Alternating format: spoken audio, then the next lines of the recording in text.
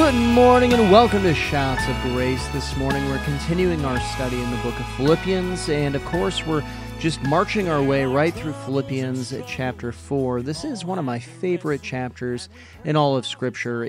There's just so much in Philippians chapter 4. In fact, I've kind of realized as we're going through this, it's almost like we're taking it one verse at a time.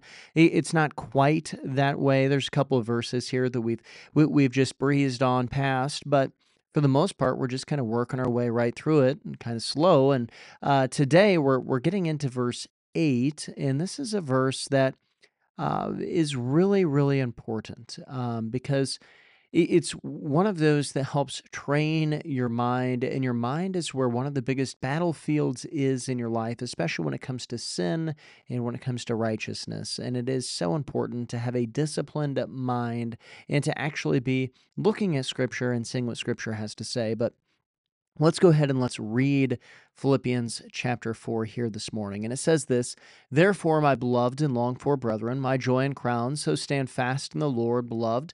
I implore Euodia and I implore Syntyche to be of the same mind of the Lord. And I urge you also, true companion, to help these women who labored with me in the gospel with Clement, also, and the rest of my fellow workers, whose names are written in the book of life. Rejoice in the Lord always, and again I say rejoice. Let your gentleness be made known to all men. The Lord is at hand. Be anxious for nothing, but in everything prayer and supplication with thanksgiving. Let your requests be made known unto God, and the peace of God, which surpasses all understanding, will guard your hearts and your mind through Christ Jesus. Finally, brethren, whatever things are true, whatever things are noble, whatever things are just, whatever things are pure, whatever things are lovely, whatever things are of good report, if there's any virtue, if there's anything praiseworthy, meditate on these things. The things which you have learned and have received and heard and saw in me, these do, and the God of peace will be with you. But I rejoiced in the Lord greatly, and now at last for your care for me has flourished again. Though you surely did care, but you lacked opportunity. Not that I speak in regard to need, for I have learned in whatever state I am to be content. I know how to be abased, and I know how to abound. Everywhere and in all things I have learned both to be full and to be hungry, both to abound and to suffer need. I can do all things through Christ who strengthens me.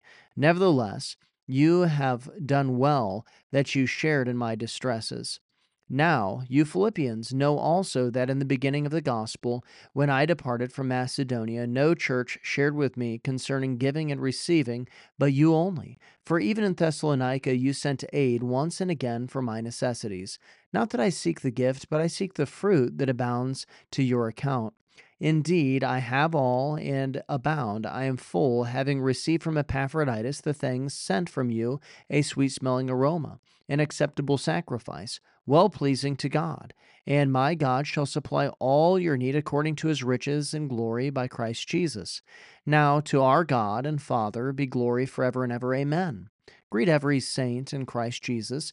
The brethren who are with me greet you. All the saints greet you, but especially those who are of Caesar's household.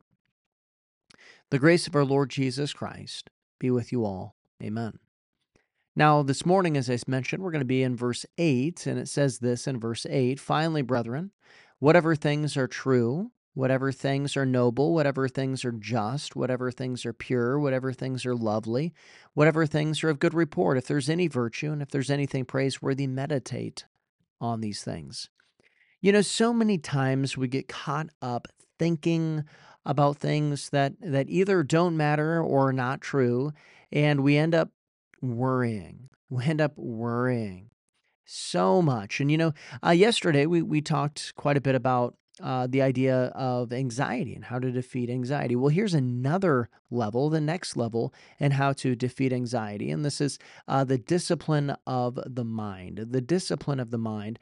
And this is the instruction of Scripture here.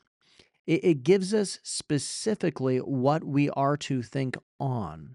And it doesn't permit for us to think on other things or to meditate on these. Now, it's important to understand meditation because I understand in our culture we really have this idea of a Eastern mysticism meditation, the concept of emptying out your mind. But that's not the biblical concept of meditation.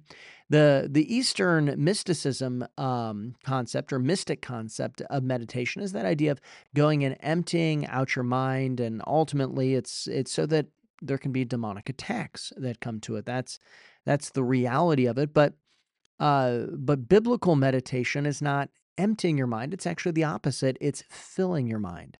It's going and intentionally thinking on something and bringing it back up and bringing it back up and bringing it back up in your mind and keeping it at the forefront of your mind. That's the idea of biblical meditation, to think on something all day. And this is what we're to think on. It's whatever things are true. So many times you get ready to go into a situation and you know that there's potential conflict, or maybe you're thinking of somebody and you're wondering, maybe they don't like me, or you're stopping and you're going into a situation and you're thinking, oh my goodness, what if I do this dumb thing? Or what if I say something silly or something like that? And what ends up happening is that you end up thinking on the wrong things. And the first test that we have for a thought of something that's meditating, something that we're going to give real time to thinking about, is it true? Is it true? There are a lot of times when maybe somebody gave you a weird look. They gave you the stink eye, or somebody avoided you, so you thought, or they abruptly left a conversation. And you might be thinking, well, is that person mad at me? I've talked to people a lot of times, and they have these kind of questions. And this is the first place to take them is, well, is it true? Do you know that to be true, that they're upset with you? Well, no. No, I don't. Then why are you meditating on it? Why are you worried about it? Why are you thinking about it? Scripture tells us to think on the things that are true. You don't know this to be true. You're going to have to probably go and find out if it's true, but until you have it confirmed if it's true or not, you need to not meditate on it. Why are you giving up that mental real estate to something that's not true, or something that you don't know to be true? The next thing is whatever things are noble. Whatever things are noble and whatever things are just. And I'm going to put these two things together for sake of time here this morning. But it's this concept of noble and just, and I'm going to go ahead and say something that is pure, something that's the next thing that comes up. Sorry, something that is good, and of moral character. And you stop and you have to ask yourself the question: does the thought pass that test? If not, don't give it mental real estate. If it's not a noble thought, if it's something that you're sitting out there thinking of deceiving someone else, well, no, take that out of your mind.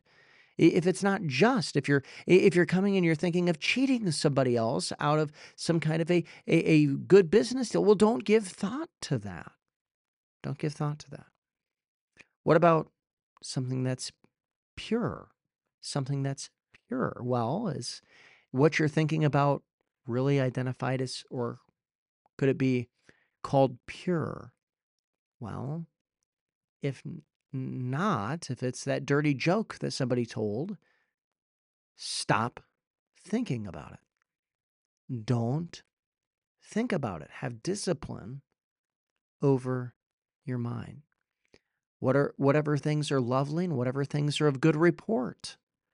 It seems like today's day and age, especially in Christianity, you come across people who are very jaded. Do you know how you get jaded? It's yes, having bad things happen to you, or disappointing things happen to you, but it's also because you don't have mental discipline to think about things that are lovely and things that are of good report. Optimism is ultimately a mental discipline. Now, one thing I will say about optimism is that you can be unrealistically optimistic, and that's not good either. You do need to be rooted in reality, because remember, whatsoever things are true, You do need to have a dose of reality, a rooting in reality. But if you can never be optimistic, if you're never thinking on things of good report, if you're never hopeful, then the reality of it is that you don't have good mental discipline. You're not obeying this scripture. The next set here, the next thing that it says is if there's any virtue and if there's anything praiseworthy. Virtue, praiseworthy. So virtue is moral character. Is there anything here that's really thinking of that moral character and praiseworthy? Is it worth thinking of somebody or something that is worth praising? Well, if it's not, why are you dwelling on it? Why are you thinking on it? So many times as Christians, we can get caught up in thinking and thinking and thinking on the evil schemes and those who make evil schemes. Now, you should be aware of the devil. You should be aware of his schemes, and you should be aware of those who work for the devil. You should as Christians. But if you really want to know how to overcome that, it's that you don't give him more mental real estate, or you only give him the proper mental real estate, and that real estate is not in the realm of meditation. You don't sit here and think about these evil people and their evil schemes. You think about what's good. You think about what's virtuous. You think of what it's praiseworthy, because you're not sitting out here thinking, how can I just deconstruct them? But you're sitting out here need to be thinking about, how can I build something for God? It's important to tear down strongholds, but we should spend more time thinking about how we're going to build something for God than we should about how we're going to go and to tear down what the devil has built, because it's easier to go and to knock something down than it is to build something great. And it says here at the very end to meditate on these things. The question is what are you thinking about today, Christian? What are you spending most of your time thinking about? Does it fit the filter of Philippians chapter 4, verse 8? Does it fit that filter? Are you mentally disciplined? Are you really sticking to what God says? Or are you going beyond this and meditating on some other things? Just some food for thought today. Well, thank you for listening, and remember Joshua 1, 8, 9 as we depart. This book of the law shall not depart from your mouth, but you shall meditate in it day and night, that you may observe to do according to all that is written in it, for then you will make your way prosperous, and then you'll have good success. Have I not commanded you, be strong and of good courage? Do not be afraid, nor be dismayed, for the Lord your God is with you wherever you go.